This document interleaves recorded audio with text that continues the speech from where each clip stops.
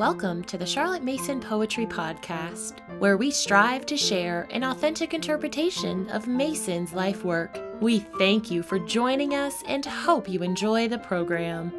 Editor's note.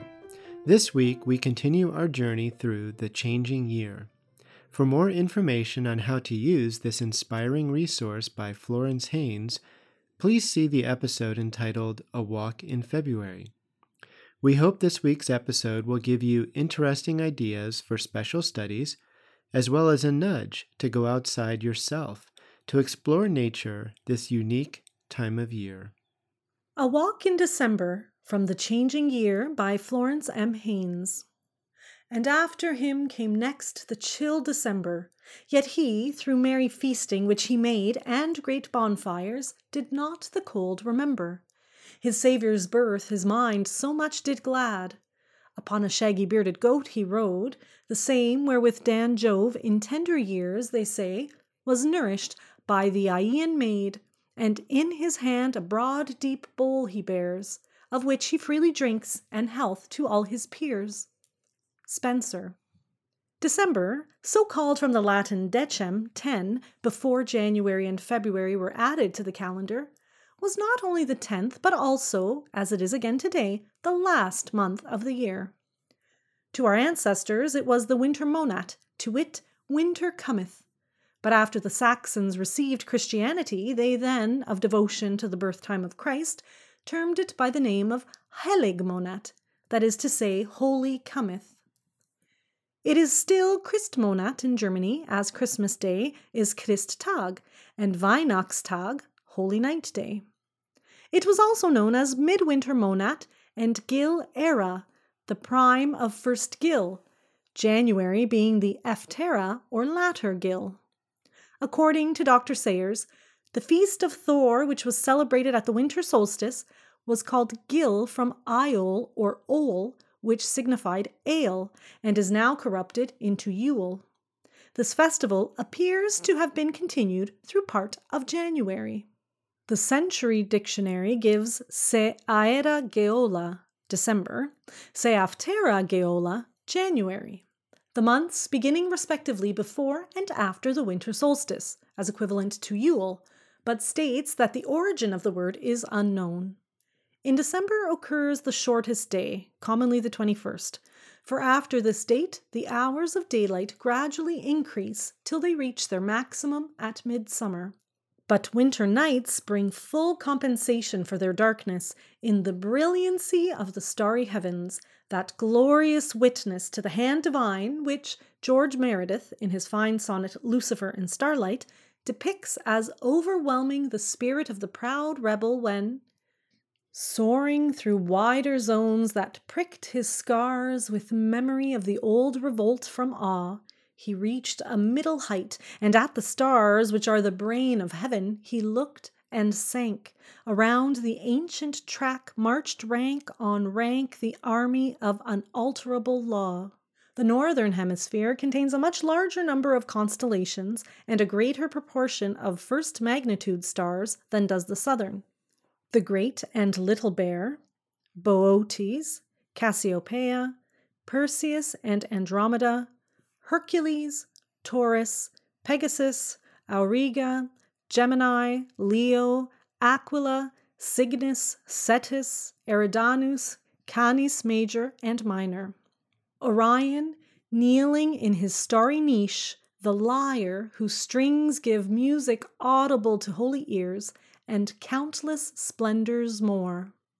Superstition warns us that to point at the stars will bring rain, a fancy prettily expressed in the German saying that the stars are the angels' eyes, and to point at them will make them weep. The French say, Quand les étoiles sont plus brillantes que de coutume, pluie est probable, and Ciel très étoilé n'est pas de longue durée, while, lorsque beaucoup d'étoiles filent en septembre, les tonneaux sont alors trop petits en novembre. And the Maltese say that when the stars twinkle, we cry wind. Now, that orbed maiden with white fire laden, whom mortals call the moon, and about which every continent and peoples has its own special myth, rides high in the clear sky. For the sun is at its lowest altitude, and as she glides glimmering o'er the fleece-like floor with a white world of snow underneath, the scene is one of indescribable beauty.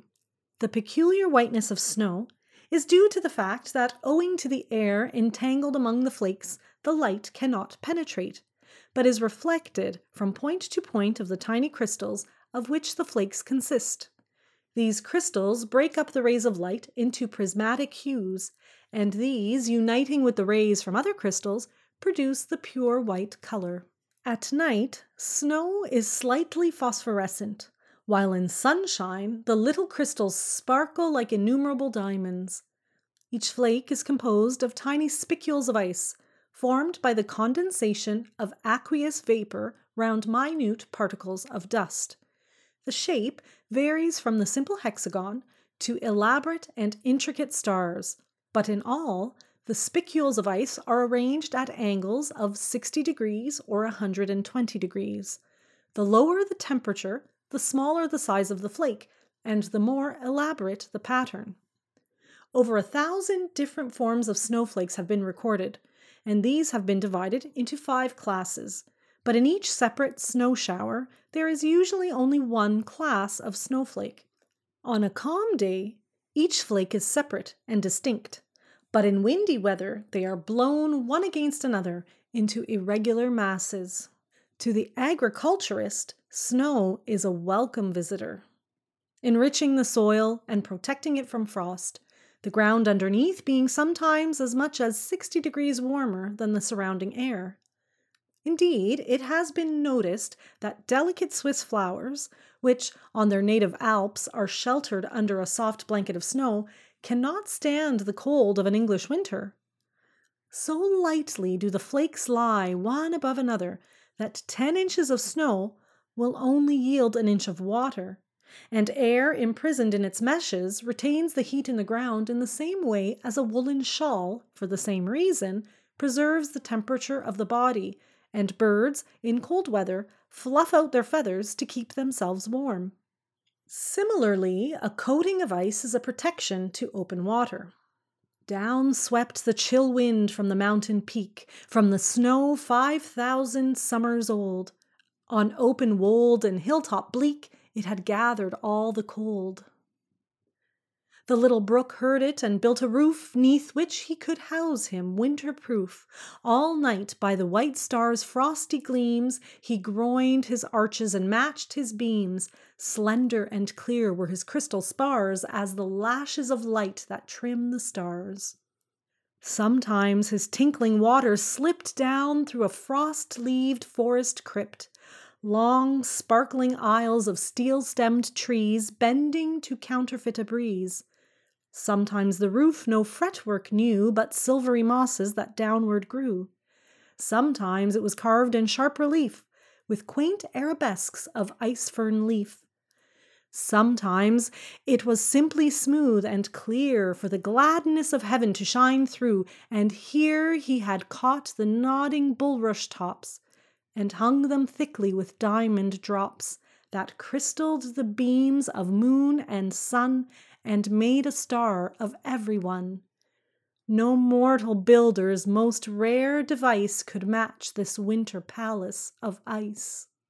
Ice, like snow, is composed of 6-sided crystals, but these are not visible as long as they are frozen. When, however, a crystal melts, its outline may be seen through the microscope as a water star among the surrounding ice. Owing to the peculiar property of water in expanding before freezing and contracting to its original bulk on thawing, the water in these stars does not fill the cavity left by melting. It is this expansion that enables ice to break not only our water pipes, but solid cliffs and rocks, and to crumble the clods in our fields and gardens into serviceable soil.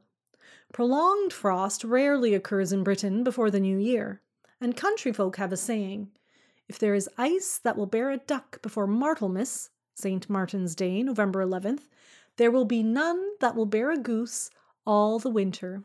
Bite, frost, bite! You roll up away from the light. the blue woodlouse and the plump dormouse, and the bees are stilled and the flies are killed. But there is one little creature still active, for the poetry of earth is ceasing never on a lone winter evening when the frost has wrought a silence. From the stone there shrills the cricket's song. Like the grasshopper, cockroach, and locust, the cricket belongs to the order of Orthoptera, straight-winged insects. These pass through no passive stage, but develop by a series of changes, and the advanced larvae much resemble the adult.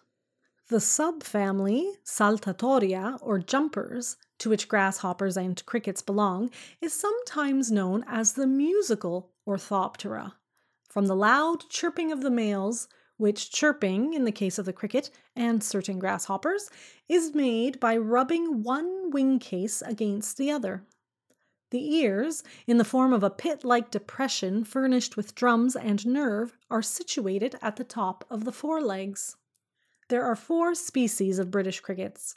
The house cricket is reddish-brown in color and usually found indoors, though it may be sometimes seen in the open air in summertime.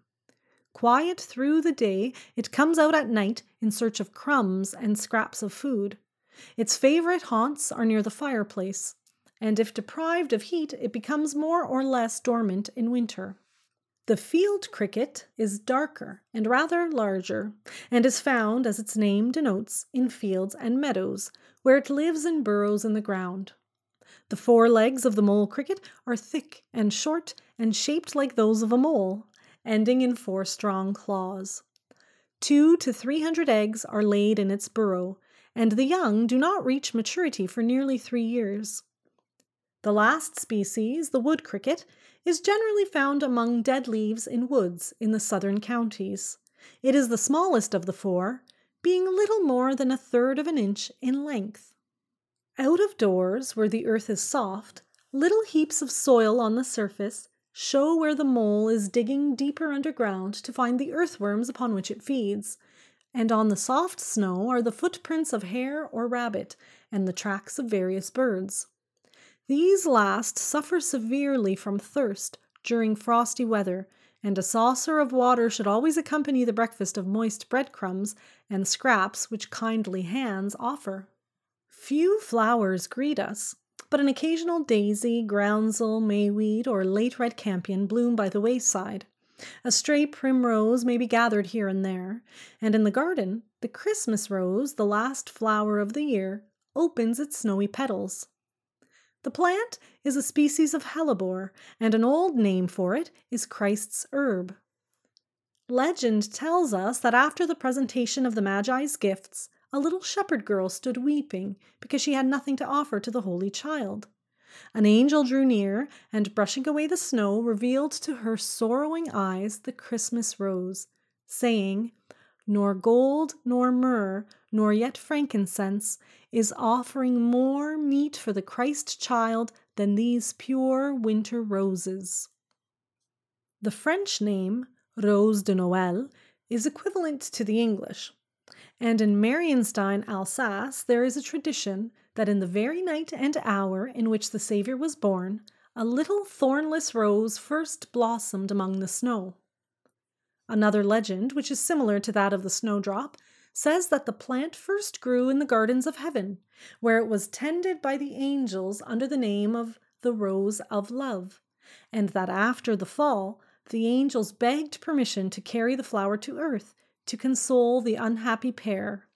Since when this winter rose blossoms amid the snows, a symbol of God's promise, care, and love. The privet still retains its black berries, and the holly is bright with scarlet fruit, for its berries, being astringent, are not popular with birds, while other food is obtainable. At this season, the Romans, at the feast of Saturnalia, decorated their temples and dwellings with green boughs.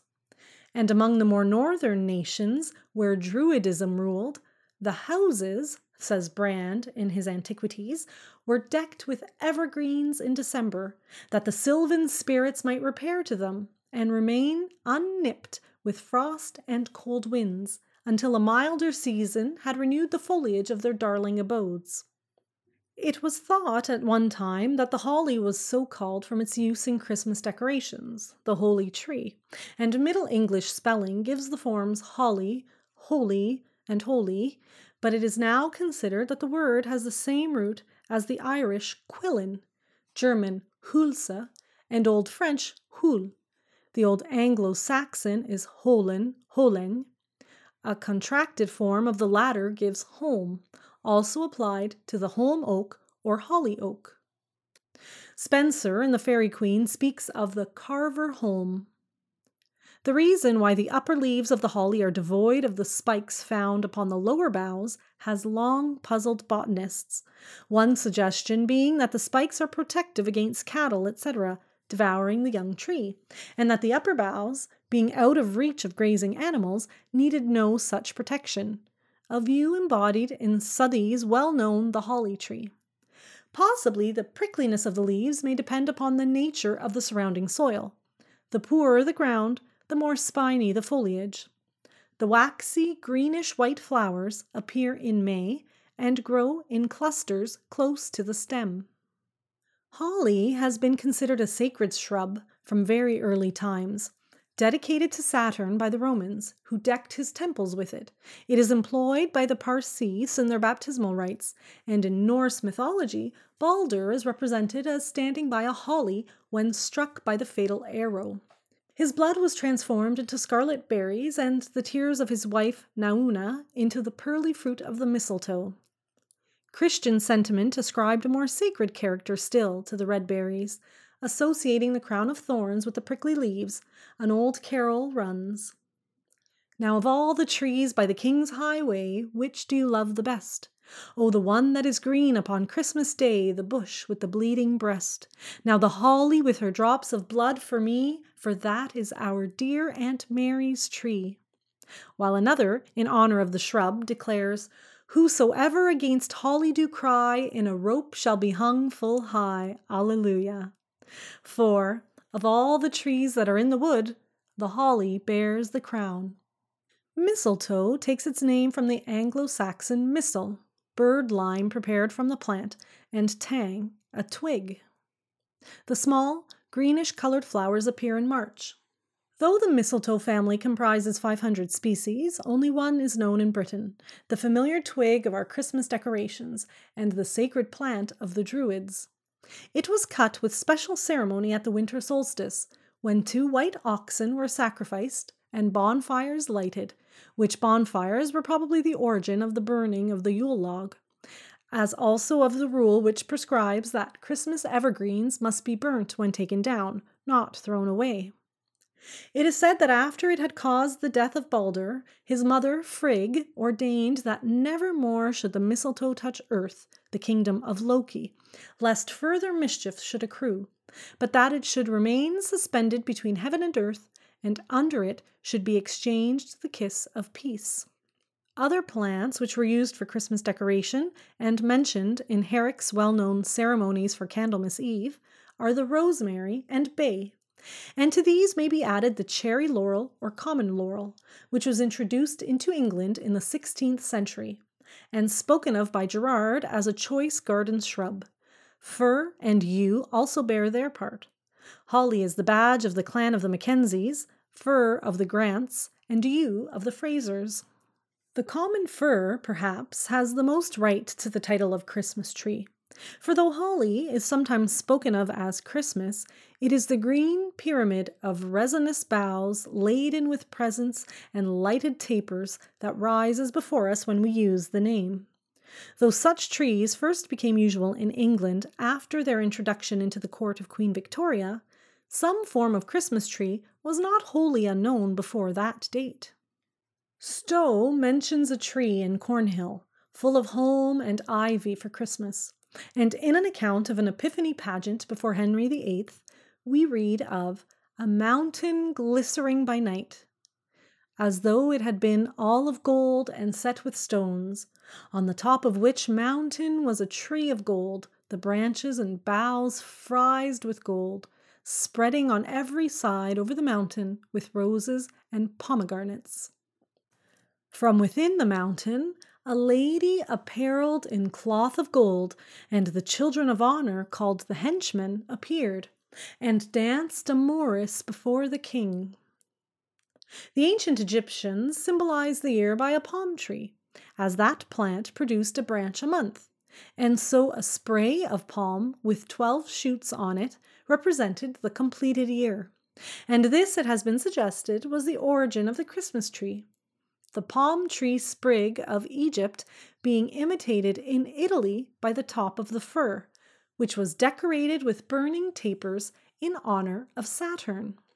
The Scotch fir, more correctly the Scotch pine, is a native of Britain, but the true firs, the spruce or Norway spruce fir and the silver fir, were introduced from the continent in the 16th and 17th centuries.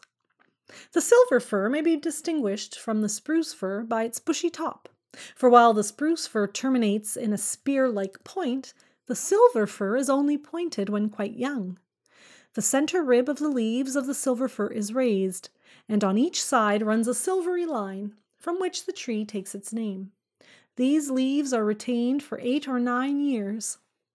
The cones of the spruce fir are longer and smoother than those of the silver fir, each scale of which terminates in a sharp point, while the cone of the Douglas fir, introduced into Scotland about 60 years ago, is covered with soft supplementary scales shaped like a trident. The cones of the spruce and Douglas firs hang downward. Those of the silver fir are upright. Besides the common or Norway spruce, there are many other species, some of which form the immense forests in Canada and America. From the roots of the white spruce, the indigenous peoples of Canada prepare the thread for their canoes, and this and other species, the black, the Himalayan, Patton spruce, etc., have been introduced into Britain. The Douglas fir is a native of Northwest America, where it covers vast tracts of land, as do the silver fir and the Norway spruce on the continent, and the Korean fir in the east. Harvest the sunbeams then, bind them in sheaves, range them and change them to tufts of green leaves.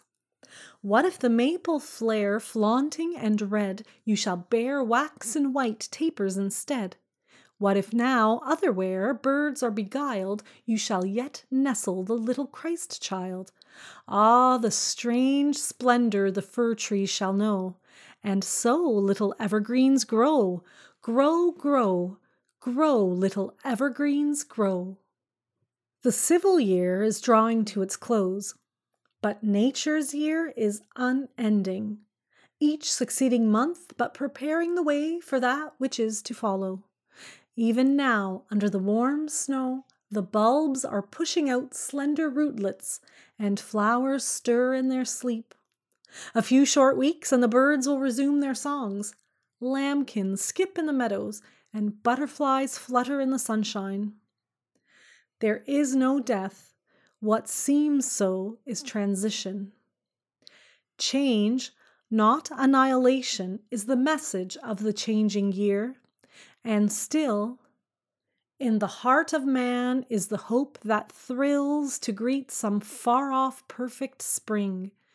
In the heart of God is the life that fills the expectant heart of everything. If you have enjoyed this episode, please leave us a rating or a review on iTunes. Thank you for listening to the Charlotte Mason Poetry Podcast. We hope you enjoyed the program.